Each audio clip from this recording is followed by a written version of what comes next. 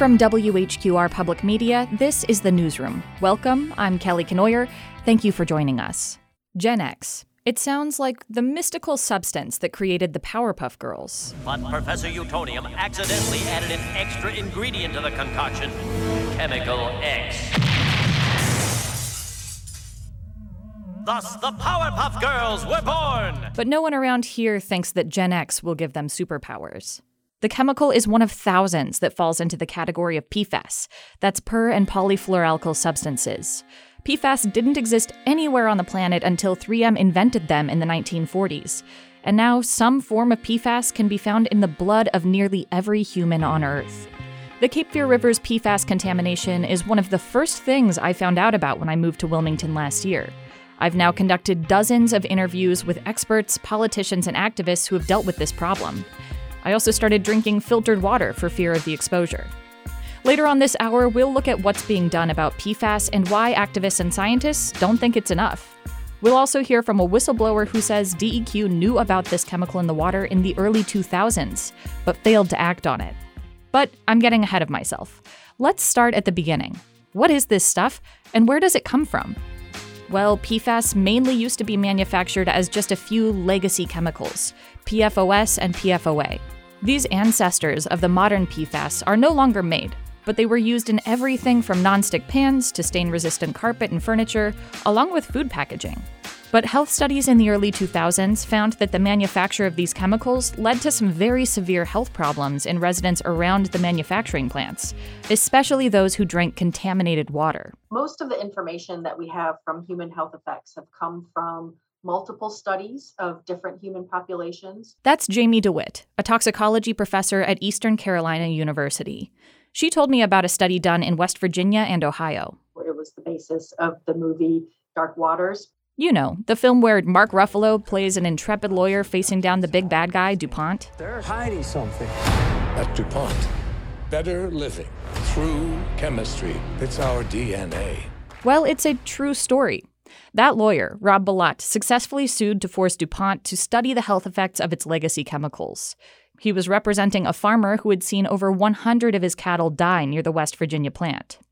The resulting study came out well after the farmer and his wife had both died of cancer. But when it did come out in 2011, it showed a probable link between PFOS, PFOA, and several health problems. From that study and then from other epidemiological studies, scientists have determined that there are links between exposure to certain PFAS and human health outcomes. These include pregnancy-induced hypertension and preeclampsia, suppression of responses to vaccines, signs of liver disease, signs of increased cholesterol, or decreases in birth weight, and then an increased risk of certain types of cancer. Some that have been identified are kidney and testicular, but there are emerging data to suggest linkages to prostate, bladder, and breast cancers. So PFAS and PFOA contribute to several severe health effects. After that 2011 study came out, DuPont stopped manufacturing those chemicals in Parkersburg, West Virginia. Instead, it spun off the PFAS arm of its business into a company called Chemours, which still operates today, in West Virginia and in North Carolina. Chemours stopped making PFOS and PFOA, but they've continued with relatives of those chemicals, like GenX. The North Carolina Chemours plant is situated upriver from Wilmington in Fayetteville. It's been there since the 1970s, dumping significant amounts of GenX into the river. And it's still in operation even as lawsuits have forced the company to provide bottled water to the surrounding community and implement significant hazard mitigation. The residents of the region didn't even know their water was contaminated until 2017, when the Wilmington Star-News broke the story. North Carolina State University researcher Detlef Knappe had found that the drinking water of 250,000 people was contaminated with a chemical that, at the time, utilities couldn't filter out, and it generated outrage and activism in the community. DEQ Secretary Michael Regan had just started his job when the news broke. Here he is, speaking about the experience at an event in October of last year, in his capacity as the new administrator of the EPA. But almost immediately, I was confronted with the most complex pollution challenge that I'd faced as secretary. We had all given great thought to how to combat the impacts of climate change. We thought long and hard about how we deal with environmental justice. We even had a plan for dealing with coal ash. But GenX was a startling discovery. While some other PFAS are linked to negative health outcomes, GenX is still relatively untested. Environmental epidemiologist Dr. Jane Hoppen has conducted blood testing in the Cape Fear region since 2017. One of the first questions that was most important is what's in people's blood? And so we were able to test for 10 new fluoroether chemicals as well as 10 historically used or legacy PFAS. And so what we found was that we could not detect GenX in any person that we measured. But unfortunately, we did identify at least 3 brand new chemicals in the blood of everybody that we tested, almost everybody. It's more difficult to link GenX to health outcomes than other PFAS because it has a relatively short half-life in the human body. While other PFAS bioaccumulate, GenX has a half-life of just 81 hours in the human body. So there are other tools that environmental epidemiologists can use. And the most important tool is something that relates to exposure reconstruction. So this is not different from how we might characterize your smoking history. We ask people, have you ever smoked? When did you start smoking? When did you stop smoking? How many cigarettes a day did you smoke? And we can use that to estimate how many pack years someone has smoked in their lifetime. It's much more complicated for environmental exposures. Still, what science is available is damning. In 2018, the Environmental Protection Agency came out with a toxicity assessment stating that GenX animal studies have shown health effects in the kidney, blood, immune system, developing fetuses, and especially in the liver following oral exposure.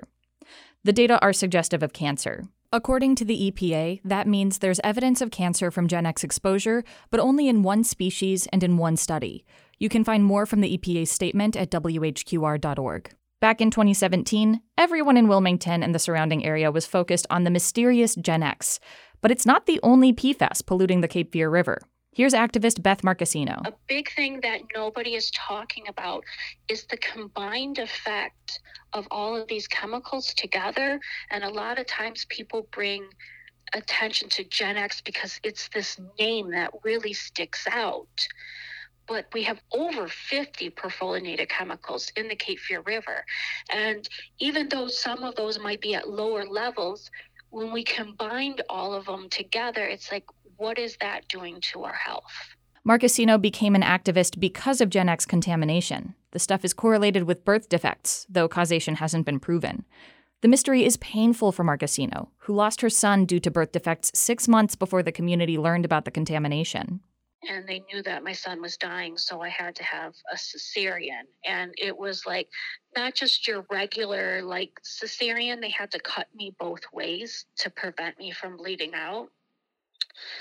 And it's the most horrific thing that I've ever encountered in my life. Although she doesn't have definitive proof, Marcassino believes GenX had something to do with the tragic loss. Losing him, not being able to have, I can't have any more children. It's rough because I wanted to have a ton of kids, What happened to my son is what really drives me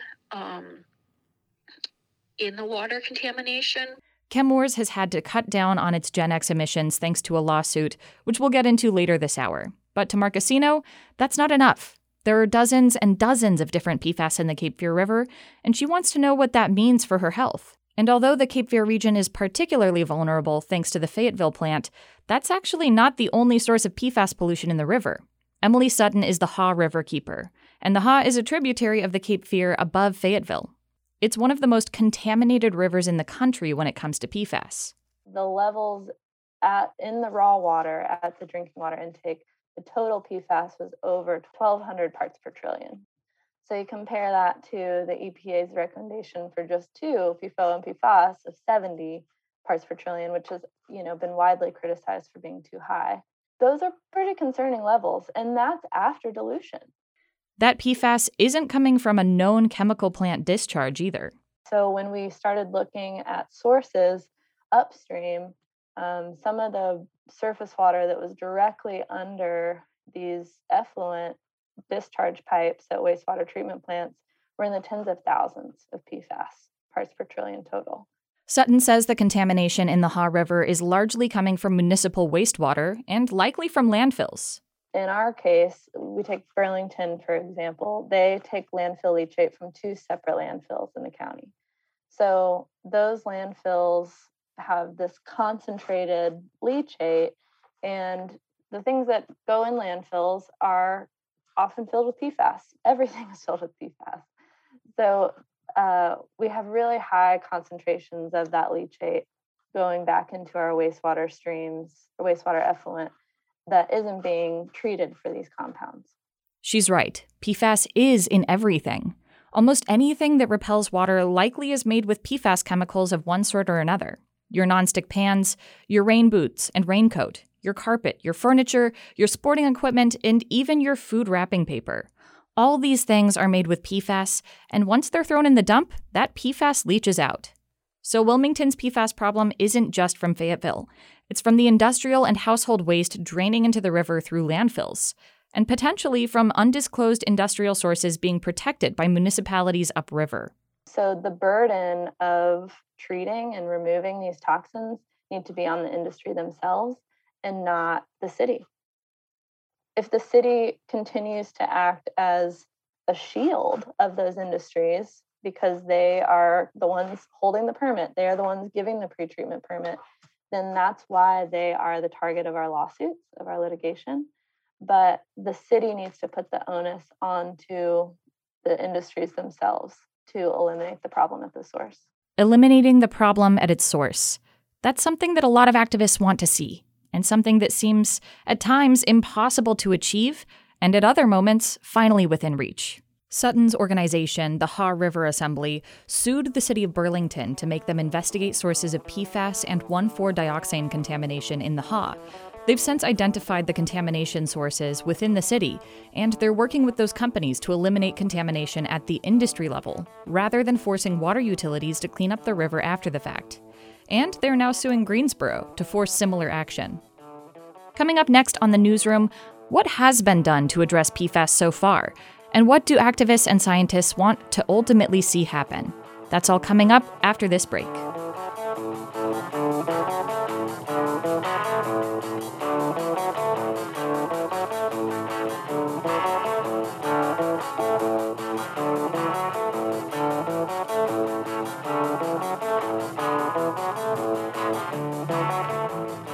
For WHQR Public Media, you're listening to The Newsroom. I'm Kelly Kenoyer. Welcome. In this segment of the show, we'll get into the politics in North Carolina and how they've hamstrung regulatory actions related to PFAS, where other states have been able to act. But first, a history lesson on the big lawsuit. Back when the Cape Fear community found out about the GenX in the water, residents demanded a stop to all pollution entering the river. The Department of Environmental Quality, under then-Secretary Michael Regan, revoked Kenmore's wastewater permit in 2017.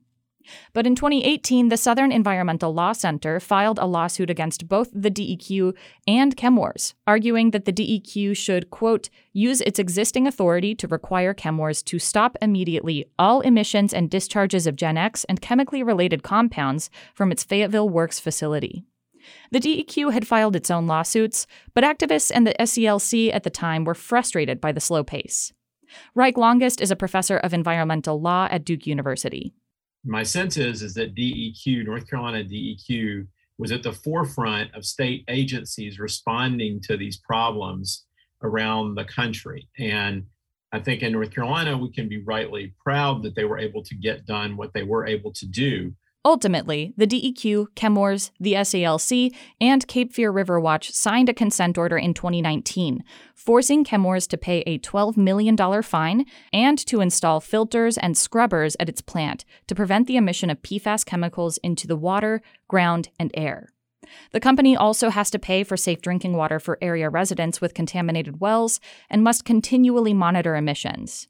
I think that the importance of the consent decree was to go ahead and quickly stop the hemorrhaging. The primary value of the consent decree was its speed, that is, getting in place methods and mechanisms to stop the releases to the environment of these chemicals and to do immediate testing in the immediate vicinity so that we could understand the scope and scale of the release. There's sort of a hierarchy in any kind of cleanup regime in which we have to go by, and it is, in this situation, very much an emergency hierarchy. The first is to stop the source leaking. To borrow that metaphor from Professor Longest, the consent decree has now stopped that hemorrhage, but there's still an awful lot of blood on the ground. GenX is flowing into the Cape Fear River from contamination near the plant. Lee Ferguson of Duke University is the head of the PFAS testing network in North Carolina. They're on a flowing, river on the Cape Fear, but the levels have been changing relatively slowly, and that's because it's no longer what you would call a point source input. Now, the groundwater around the Chemours Fayetteville Works area is contaminated, so that actually is the source of a lot of that contamination. Cape Fear Public Utility Authority does regular PFAS monitoring and tested a total of 381 parts per trillion of PFAS in the river water in December. More recent tests are lower, 128 ppt recorded in January. And it sounds like a tiny amount, but the EPA has established health advisory levels for legacy PFAS at a total of 70 parts per trillion.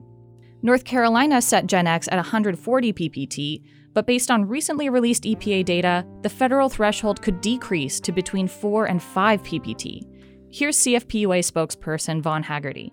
The amount of water in the river can affect it as well, and it goes. The concentration will go up when the river level goes down because there's less water, right? And, on the other side, it will go down if there's more water in the river, because more water, same amount of PFAS, a lower concentration.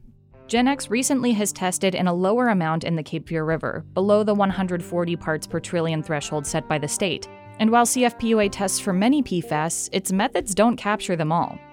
Here's Dana Sargent, the executive director of Cape Fear River Watch. In terms of how many are in the Cape Fear River, we think there are around 300 to 350, based on the fact that Chemours, the company that is responsible for the bulk of our pollution, was forced by consent order to conduct what they call non-targeted analysis. When they did that, they found 257 unknowns, so to speak, in that sampling. And prior to that, we already knew there were between 50 and 100 already known. So that's just what we think we know. And, one is enough. That non-targeted analysis is something a lot of scientists want to invest in.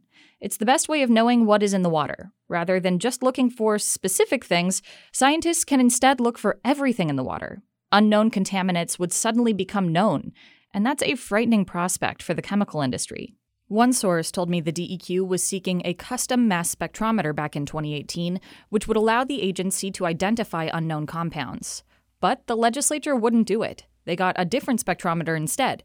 They could only look at known compounds. The metaphor he used is that it's like telling the cops they can only look at the suspects they've already fingerprinted. Sargent fought for the DEQ to get that funding for the mass spectrometer, but the legislature put the money elsewhere instead, to the North Carolina Policy Collaboratory. The NC Collaboratory, funded by the state budget, it's great. We want science to be funded. Science needs to be funded. The issue there is that it's not regulatory. You can't take that science and do anything to regulate with that science. The DEQ then has to duplicate all that science. So where's the funding for the DEQ then to duplicate that science? Because that didn't happen. The funding that year got stripped from the DEQ. The DEQ had requested funding for the proper equipment to sample PFAS, and they didn't get it. It went instead to the collaboratory. And the collaboratory funding was supported by Senator Mike Lee at the time, and that was what made it into the budget. And if you look back, and you can see actually the Chemours lobbyists in the news quoted as saying, we don't want non-targeted analysis. That was the equipment that the DEQ could have gotten, because that would open up a, quote, Pandora's box, which, yes, we want the Pandora's box to be open. We need to know what's in our water supply, right? But that's public knowledge that the lobbyist was in the room, in the discussions on that issue. And obviously that's wrong. Sargent is referencing a 2018 story from the news station WRAL, which uncovered that the chemical manufacturing lobby had succeeded in curtailing regulatory legislation. But Republican State Senator Michael Lee, whose district covers most of New Hanover County, stands by his choice to fund the collaboratory. the equipment and technology was already resident in the university system, and we as a state were not leveraging the experts. In some instances, we were lucky because in North Carolina, we had the lead researchers in the world literally within the triangle. And originally, my bill was really limited to the UNC system, but after meeting with Lee Ferguson at Duke, why not bring in all the best brains, whether they're in a public universities or the private universities? So from a research and technology perspective, the collaboratory was the best to do it. Lee argues that the collaboratory was the best way to quickly get research on PFAS because universities already had some of the technology and a lot of the expertise. The DEQ, by comparison, would have needed a lot of ramp-up time, and it was an emergency in 2018. Still, the DEQ has to duplicate the collaboratory's testing if it wants to set enforceable limits of PFAS, and it hasn't done that yet. But Lee says it's as it should be. But I think what you find today is that DEQ and the collaboratory are working very closely together. The most recent state budget did invest in PFAS research at the DEQ. The legislature funded 7 new positions, including 5 for an emerging compounds unit within the Division of Water Resources, and 2 positions intended to map PFAS statewide and determine different types of contamination and their sources. But back in 2018, the legislation on PFAS that did get passed was more narrow than a lot of environmentalists wanted. For one, it provided a different spectrometer than the one requested by DEQ, one able to identify only chemicals it's told to look for, not one that can identify a wider spectrum of compounds. That's how industry lobbyists succeeded in keeping the Pandora's box closed. Deb Butler is a state representative for New Hanover County. While she compliments legislators like Michael Lee from the Cape Fear region for efforts to address PFAS, she says it's not the same across the board. And I'll have to say that the members of my delegation have been more willing to put this at the front of their concern than other legislators in other places. You know, the thing that is frustrating about it is that, as I said before, this is an all hands on deck moment. And I have a lot to contribute in this arena. I'm a fairly good student of this issue. And, you know, it disappoints me that I have been kind of intentionally pushed to the side on some of these issues. Butler has introduced and sponsored several PFAS-related bills which have died in committee, even after passing initial readings. Last year, she sponsored House Bill 504, which would have banned the use, sale, and manufacture of PFAS. It passed its first reading, then died in the House Committee on Rules, Calendar, and Operations of the House. Other legislators, like Michael Lee, think an outright ban on PFAS is the wrong call, particularly since the EPA hasn't set drinking water limits on most PFAS yet. I think the first thing we need to do is determine what those levels are. And if we determine what the levels should be, what's safe, then I think the state should step up and do something sooner than the EPA, because the EPA process is just going to take a while. And so if we see that we have the research there that provides that we've got some levels to go over, those levels are going to be regulations that we need to implement. I think we need to do that. And in order to get that research, that was another reason why I really wanted to work with the collaboratory. But activists are suspicious about these kinds of delays. These so-called emerging contaminants have been in use since the early 2000s, and their predecessors began use 80 years ago. So why the delay? Activists like Dana Sargent blame industry lobbyists. The support from the manufacturing lobby might be something that folks who are interested in this issue should look into and determine whether or not their elected officials are working for them or if they're working for the people. And so, the manufacturing industry here has a very strong lobby. The Manufacturers Alliance PAC, which represents companies like Chemours, dumped more than $15,000 into North Carolina's politics in 2016 alone, with another $12,000 in contributions in 2018, the year after the GenX story broke. North Carolina doesn't keep its campaign donation records in a clearly legible way, so it's unclear where exactly all this money went. But advocates are suspicious that it played a role in legislation after the GenX story broke. North Carolina has done a lot more on the research side of PFAS rather than dealing with enforcement or regulation. Other states, by comparison, have done a much more effective job of regulating the substances. Grady McCauley is the policy director of the NC Conservation Network. You see states saying things like in Vermont or Massachusetts, the sum of 6 different perfluorinated compounds in this family shouldn't be over 20 parts per trillion, which is well below that 70 parts per trillion of the health value. Macaulay says North Carolina has been more willing to commit to legislation on specific chemicals, like GenX and AFFF, which is a carcinogenic chemical used in firefighting foams.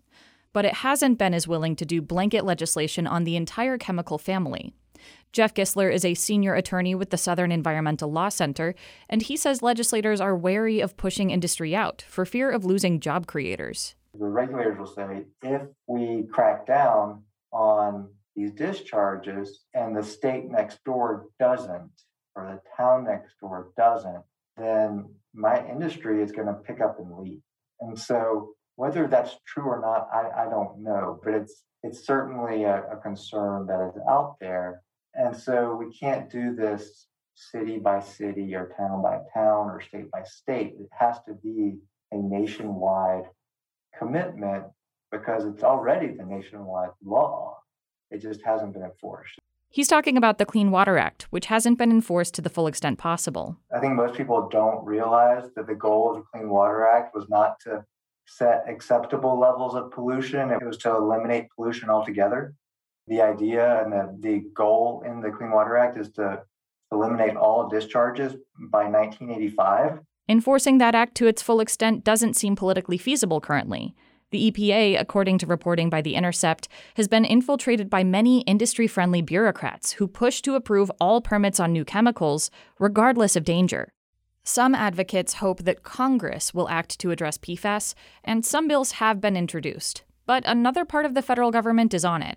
In October, the EPA announced a comprehensive national strategy to address PFAS, and has moved forward with an official toxicity assessment for GenX.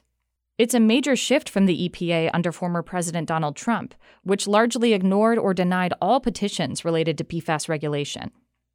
Many credit North Carolina's own Michael Regan with that shift and applaud his efforts, but some activists say it still doesn't go far enough or fast enough. When we come back from the break, we'll dig into what the EPA has done in the past year under Michael Regan and how far it still has left to go.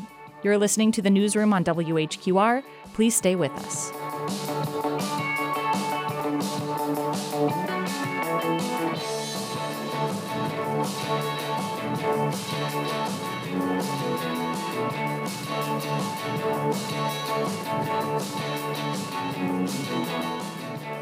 Welcome back to the Newsroom. I'm your host, investigative reporter Kelly Kenoyer. Thank you for joining us.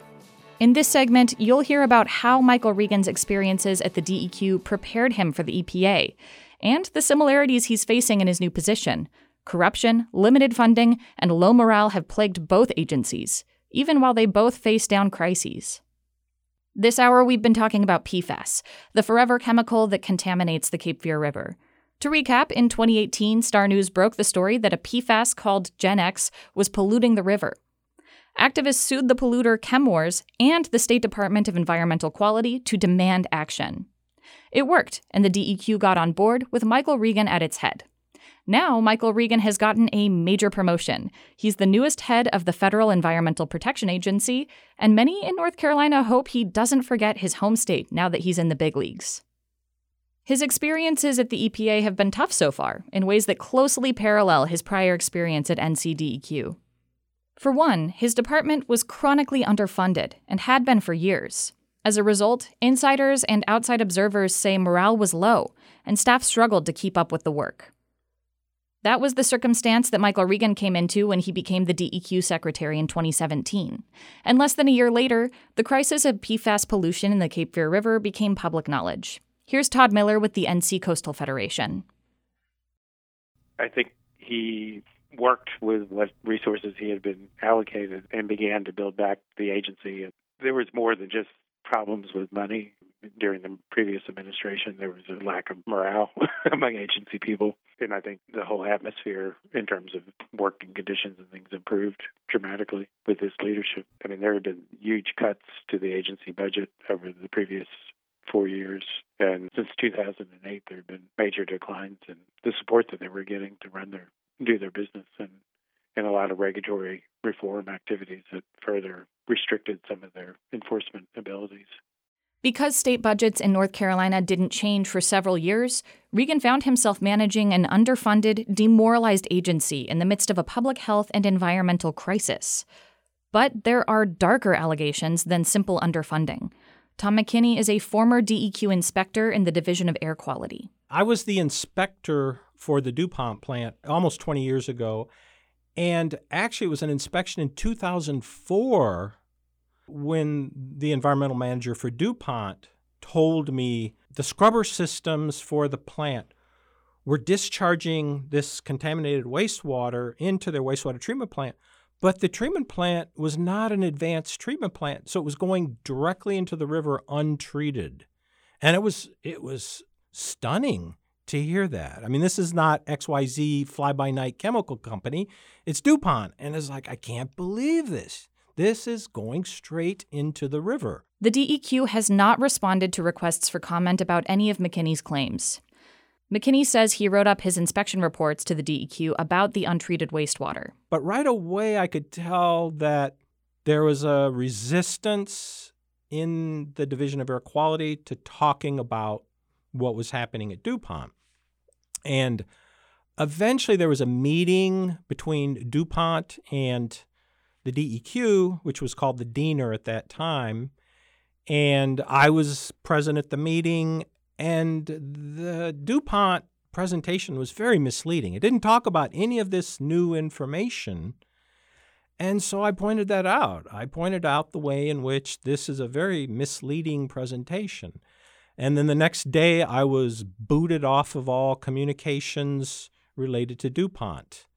And I was in a lot of hot water. There were bosses angry at me. McKinney says he ended up leaving the DEQ because of those pressures in 2006 and was shocked to find out the problem still hadn't been resolved by 2017. He came back to work at the DEQ in 2016 and looked at more documents around that time. And so I was looking through the databases trying to make sense of it. And over time, it became clear, looking at the documents, that the DEQ, the Division of Air Quality Management, they had not shared the information with EPA, as far as I could tell. They had not shared information with the communities down the river, as far as I could tell. They had not shared information with their Science Advisory Board that was looking at GenX and PFAS chemicals. And more and more, it looks like they may never have shared it with the other divisions. As McKinney told me, all it takes is one supervisor to derail red flags going all the way up to the top of the food chain. So Michael Regan walked into an underfunded, low-morale agency with leadership that listened a little too closely to chemical companies. And then a crisis blew up in his face. But a lot of people are fairly happy with how it eventually shook out. Here's Lee Ferguson of Duke University again. Getting back to Michael Regan, I think that he did what he could, given the resources he had available to him in order to address this problem. And I think, frankly, I'm very happy to see him take that knowledge and take that experience to the national stage as basically EPA administrator. I mean, in my mind, one of the best cases that could have happened, where he learned what was happening with PFAS and emerging contaminants in drinking waters in this state. And now he's at a stage where he can actually make changes that are hopefully informed by that experience. The EPA is facing a PFAS crisis, just like North Carolina. The EPA has faced similar allegations of corruption and similar underfunding. Regan has said so himself in an event announcing the EPA PFAS roadmap in October of last year. As secretary, I knew this kind of challenge would require state and federal leadership. But in North Carolina, we were hindered by a General Assembly that has significantly weakened DEQ. Budget cut after budget cut. And at the federal level, an administration that was more concerned about undoing environmental laws than protecting the people. According to reports from Port City Daily, during a 10-year period from 2008 to 2018, the state cut funding by 34% to the DEQ, even as the state's population was growing. And today's EPA still has a smaller workforce than it did in 2017. As for the corruption, the Intercepts investigation, EPA exposed, details numerous incidents where senior staffers stopped lower-level scientists from warning the public about carcinogens or denying permits for dangerous manufacturing practices. Reporter Sharon Lerner aired the concerns of some EPA whistleblowers in her investigation. they found that some managers, some other people who work at the agency were sometimes changing their findings that chemicals presented a risk. And there was also sort of this pattern of pressure not to identify these things, or to, if you identify them, downplay them. And in terms of the changes that were made to these chemical assessments, they were always to make the chemicals appear safer than they actually are and downplay the risks that were found in the science.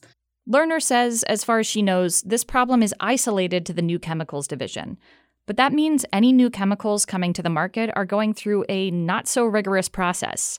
And that applies to forever chemicals, too. I think it is fair to hold EPA accountable. EPA has continued to approve PFAS. Since we've known about the toxicity, since we've understood that PFOA causes cancer, our Environmental Protection Agency has been approving additional PFAS.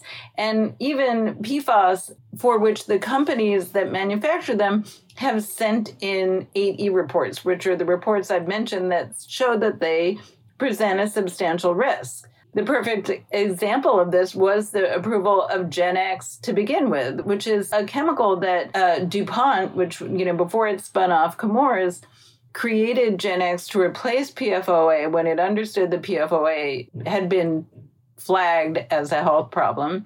And of course, now we know that it presents very much the same health problems and in some ways is more toxic. Well, the company had sent the EPA more than a dozen 8E reports of substantial risk that showed that GenX had these same problems, that it caused cancer in lab animals. And it was approved anyway. Under Trump's EPA, the 8E reports Lerner is talking about stopped being publicly available. And that hasn't changed yet under Regan. An EPA spokesperson said the agency is, quote, committed to ensuring its decisions are free from unwarranted interference. Here's Professor Reich Longest again, with a signature metaphor to explain the situation. He was a very good head of a team that might be thought of as a AA baseball team, and now he's gone to the majors. So it's the same game, but there's a lot more pressure, there's a lot more opposition, and a lot more competition. And I think he's going to have to work within that realm and seems to be working well so far. Still, the DEQ at the time focused very heavily on ChemWars, not on broader regulations. Some say that was a mistake, and that the early focus on GenX above all other PFAS pollution spent a lot of political willpower for not enough results. Those bigger reforms are what some activists are after these days, but they're not getting a lot of traction in the North Carolina legislature or at the DEQ. Chemours has been punished, its emissions regulated, but there's still significant levels of PFAS in the river, and not all of it is identified. Duke scientist Lee Ferguson says very few PFAS have received comprehensive health testing. There hasn't been enough work done in the laboratory on chemicals like that to be able to confidently predict toxicity, accumulation, and that sort of thing using computer models. There's a concept called the precautionary principle, which could solve a lot of these problems, and it's how the European Union manages new chemicals. Basically, chemicals can't be discharged into the environment unless they're proven safe. And if they are getting discharged, maybe we should at least require companies to disclose what's being dumped in the waterway. Here's Haw Riverkeeper Emily Sutton. To take a class approach to regulate PFAS, that would protect our surface waters and our communities who depend on it. That needs to happen at the state level. Right now, without legislation, DEQ can require notification and disclosure of all of these compounds in permits. And so DEQ should require disclosure of all of these PFAS compounds and 1,4-dioxane. How much is being discharged and into what water body? Once we have that information, then we know who to prioritize for eliminating the compounds at the source. But it will take agency prioritizing the health of the communities and the safety of our waters rather than industry. It's a frightening prospect. We don't know what we don't know, whether it's mystery chemicals or the unknown impact they may have on our health. Nobody is exposed to just one PFAS. That's Dr. Jane Hoppin, the lead researcher on the Cape Fear PFAS blood study. We'd like to know whether people exposed to GenX, whether the health effects are similar to PFOA. And we probably need to understand the broad range of those chemicals. But I think because there's always going to be a new chemical out there, we need to think about how to regulate these chemicals as a mixture, even if they're only used one at a time in other settings. The specific PFAS in your blood may be different from your neighbors. You may have nonstick pans that they don't use, or perhaps you moved to the Cape Fear region more recently. The challenge is that every person in every community might have a different mix. That's why so many activists want to see PFAS regulated as a category, not just one at a time. It's a process that happens over and over again in the U.S., according to Lee Ferguson. Asbestos is an example where it was recognized how dangerous these materials were. They were banned, okay? Cannot use asbestos in any scenario where we might be exposed to it anymore. And that was the right call, okay? Replacements were developed, okay? PCBs, another example, banned, okay? Replacements. DDT, banned. Now we have replacements. PFAS has not been banned. There are voluntary phase-outs. PFOA, PFOS were voluntarily phased out before they could be banned. But there are no bans on PFAS production and use right now. And so does that mean that our society has somehow judged that their utility is such that we're willing to take the risk of human exposure? Or is it just that that decision has not been made yet? And I would say we're probably in the latter category. I think we are right now in the decision point that previous generations of scientists and regulators were at with things like PCBs and asbestos. I call it environmental whack-a-mole. A lot of activists are frustrated with recent EPA actions, which they say are going too slowly, despite Regan's insistence that he is on their side. In October, he announced a series of actions that will certainly move the ball forward on PFAS and had some strong words to go with that announcement. I think we've all about had enough. Enough is enough. It's time that we prioritize the American people's health over profits of big polluters.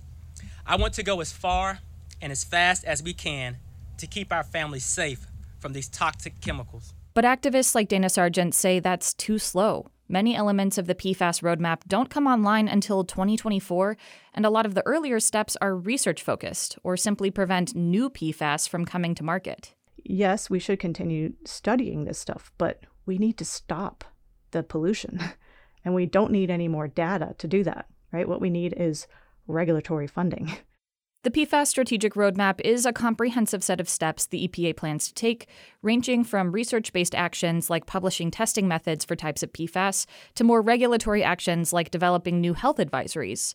This spring, the EPA expects to publish health advisories for GenX and PFBS, similar to the 70 PPT advisory that already exists for legacy PFAS.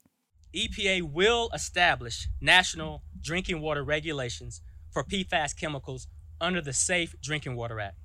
And we're also moving to designate certain PFAS as hazardous substances under EPA's Superfund law. For years, the Superfund program has successfully protected American communities by requiring polluters to pay to clean up the hazardous waste and pollution that they themselves have released in our environment. The drinking water standards for 2 legacy chemicals are set to come online in the fall of 2023, and the EPA is evaluating additional PFAS for similar regulations, and will consider regulating them as a group. But outside the legacy PFOA and PFOS, which industry has voluntarily phased out, these promises are vague. Some experts think Regan could go further. Here's Reich Longest again, speaking on the Toxic Substances Control Act. So you have all these new chemicals that are coming online, and there is a law in place that EPA could use to analyze those chemicals, get information about them, and regulate them. But they are so outnumbered and outfunded that the chemical industry is able to keep these chemicals going for years, sometimes decades, before any kind of cautionary note is brought. It's just like it was at the DEQ when Regan was there, he says. Do they have enough people to do the enforcement they need to do? I don't think there's any evidence to show that they have enough people. Their budgets have been cut even as the population of North Carolina has grown. So in real population terms, on a per capita basis, their budgets have been cut significantly over the past 10 years. But the EPA does seem dedicated under Regan to addressing PFAS in the capacity that it can, including mitigation efforts, which would be necessary to get rid of the chemicals that are already in the environment. Activists want the US to follow the European Union's footsteps, with an all-out ban. That's coming to the EU next year for 200 different kinds of PFAS. But is the political willpower there to bring such a ban in the United States? Here's UNCW marine biologist Larry Cahoon. We banned leaded gasoline way back when. We've banned some number of other compounds because the science was clear. The harms were obvious. So we need to get the kinds of information about PFAS that we had to make those decisions. There's always going to be pushback, but you defeat that by having your science all lined up. And if it's not a full-out ban, then a limit to the discharges, as the EPA has suggested in the roadmap. So I would argue that what has happened with PFAS is a massive trespass. They have violated the property rights of everybody who's been downwind or downstream or a consumer of the water and other products from this area without our consent and without compensating for it. If we're serious about protecting property rights, that's where I would start, is to say you keep your mess on your property and don't let it out. And if you don't like accumulating it there, well, you better figure out and pay for what it takes to get rid of that stuff once and for all. Just dumping your waste out there and forcing the cost onto unsuspecting others is just wrong. PFAS will be with us for a long time, our entire lifetimes for those of us who have accumulated the stuff in our blood over the years, and eons if scientists can't figure out how to destroy it. Currently, the wastewater from the Chemours plant in Fayetteville is being injected deep into the earth in Texas rather than being destroyed.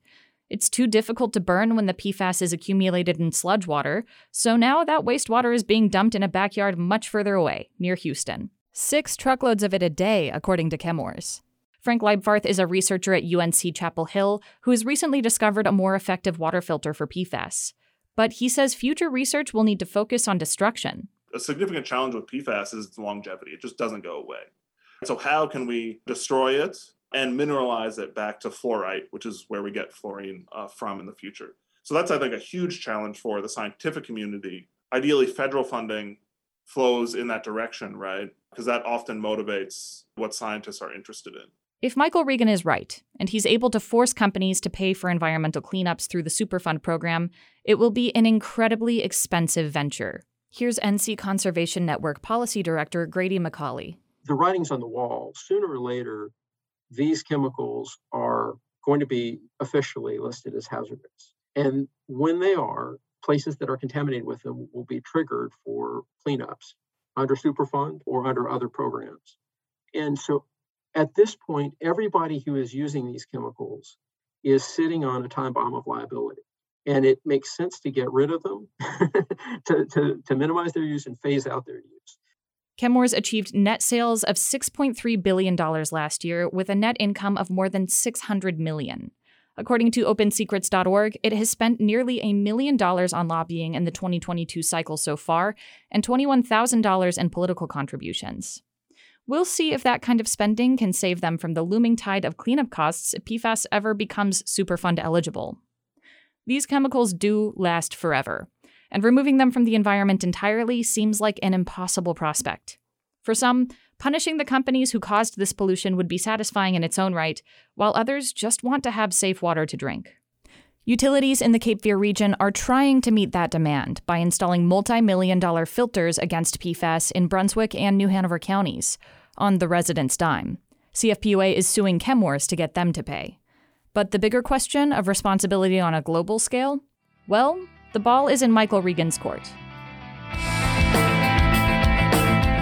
Thank you to my many guests: Jamie DeWitt, Jane Hoppen, Frank Leibfarth, Beth Marcassino, Todd Miller, Emily Sutton, Reich Longest, Dana Sargent, Michael Lee, Deb Butler, Larry Cahoon, Lee Ferguson, Grady McCauley, Tom McKinney, and Vaughn Haggerty. And thank you to everyone else who spoke to me about this story. Our editor for the Newsroom is Ben Schachman. Our technical team is Ken Campbell and Jonathan Furnell. If you missed any part of the program, you can find it at whqr.org or find it as a podcast wherever you get podcasts. If you have thoughts or comments about today's program or ideas for a future show, email us at newsroom@whqr.org. I'm Kelly Kenoyer. Thanks for listening, and I hope you'll join us for the next edition of The Newsroom.